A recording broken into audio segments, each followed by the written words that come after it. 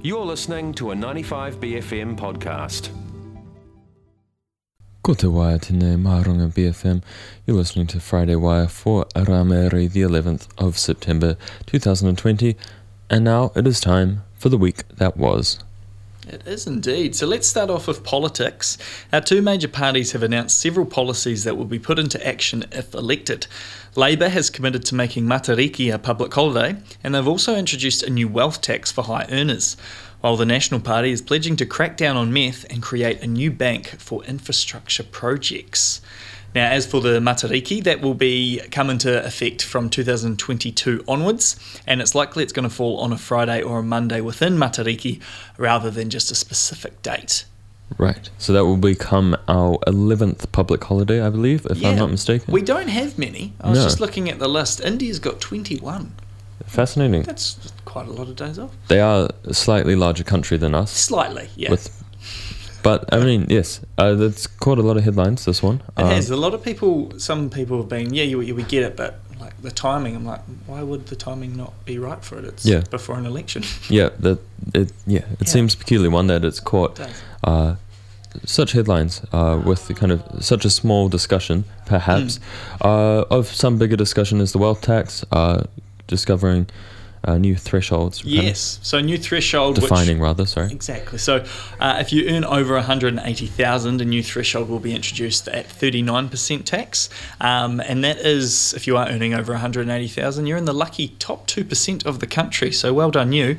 But that extra 6% tax will generate $550 million for the economy. So quite substantial. Yes, perhaps quite well needed and slightly overdue, if I am to say myself. Turning to the opposition's promises this week, and they're looking at a new kind of approach to meth, as far as they've tried a few so far, and this seems to be perhaps the most liberal one in a social rehabilitation program. A new format for them, but recycled from the United States. It's a 20-week program, and it costs about $8 million a year. It's going to be called the Matrix Methamphetamine Treatment Pilot Program. But what it includes is that every DHB is going to have a bed set up for an inpatient detoxing. They're also going to increase funding for Border Patrol to stop meth at the border, and they're going to have a big push on limiting meth's use in prisons as well. Interesting. Could be another push to secure votes within rural New Zealand. Yeah, absolutely. Large draw cards there. It's seen as a huge problem, especially in towns such as Ngāroa here, where it's taken into community control. There are other promises this week. The new bank.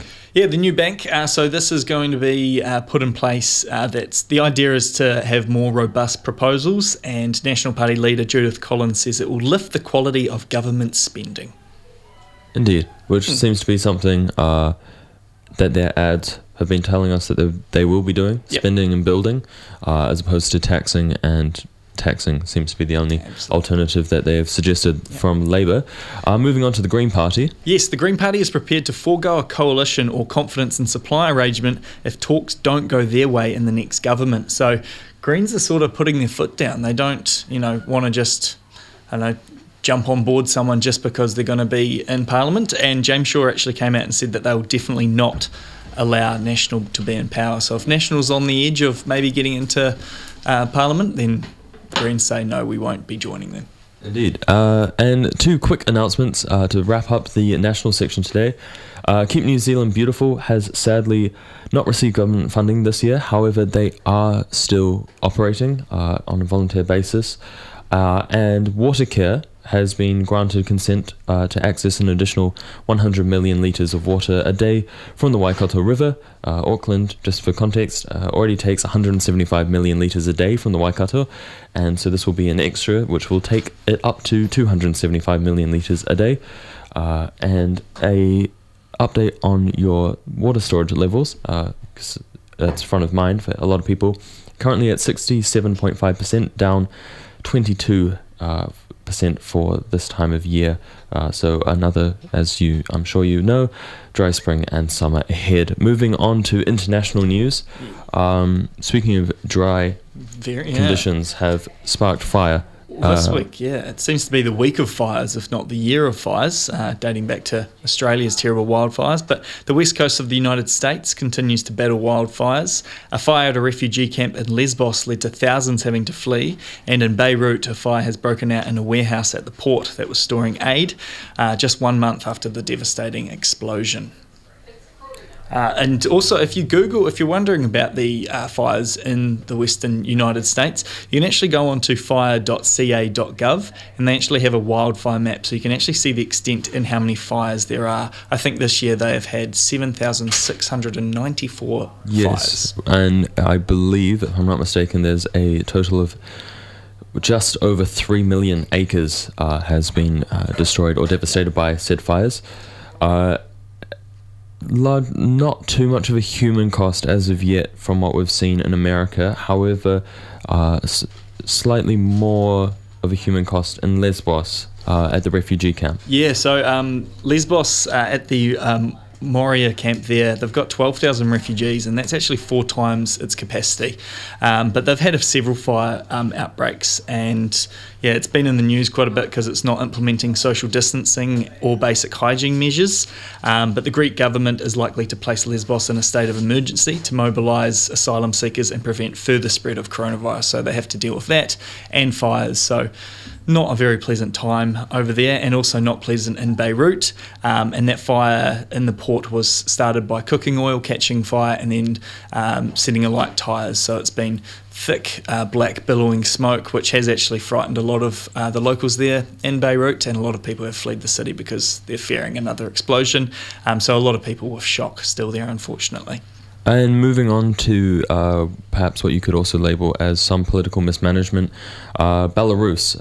There's been a second of the opposition members, or opposition council in Belarus, has been arrested or taken away by unidentified men in masks. This comes after the election in Belarus elected the president and prime minister for a 24th year. Yeah. And authorities also tried unsuccessfully to enter the home of Nobel Prize-winning writer Svetlana Alexievich because she is actually the only remaining member of the opposition's council leadership who isn't in prison or exile. So pretty scary to be in opposition over in Belarus. Yes, at the moment. A large consolidation of power. So that's slightly scary from a political position, especially as ties with similar acting states continue, so it doesn't look likely to be a trend that is disappearing. And our final international story for today, we move to Sudan. Yes, Sudan has announced a 3-month state of emergency following its worst flooding in over a century. Over 100 people have unfortunately died, and there's actually some drone footage to show the extent of the flooding, which was caused by heavy seasonal rain in Ethiopia, and it caused the Nile to rise to its highest level in 100 years also. Sudan's Security and Defence Council has actually designated the country as a natural disaster zone. The UN is doing what it can to help, but it is calling for international community to get involved due to depleting stocks. Yes, and this comes on top of a series of other crises already present within Sudan and throughout the major cities, the twin cities, both the capital of Khartoum and Omdurman. And so, as you noted, huge costs already, 500,000 displaced already, and it doesn't look to be going anywhere as aid is kind of at a little bit of a standstill at the moment within the region. It's been a year of needing aid, really, hasn't it? It has indeed, and that there was the week that was. That's your news. That was a 95BFM podcast. To hear more, head to 95bfm.com/bcasts.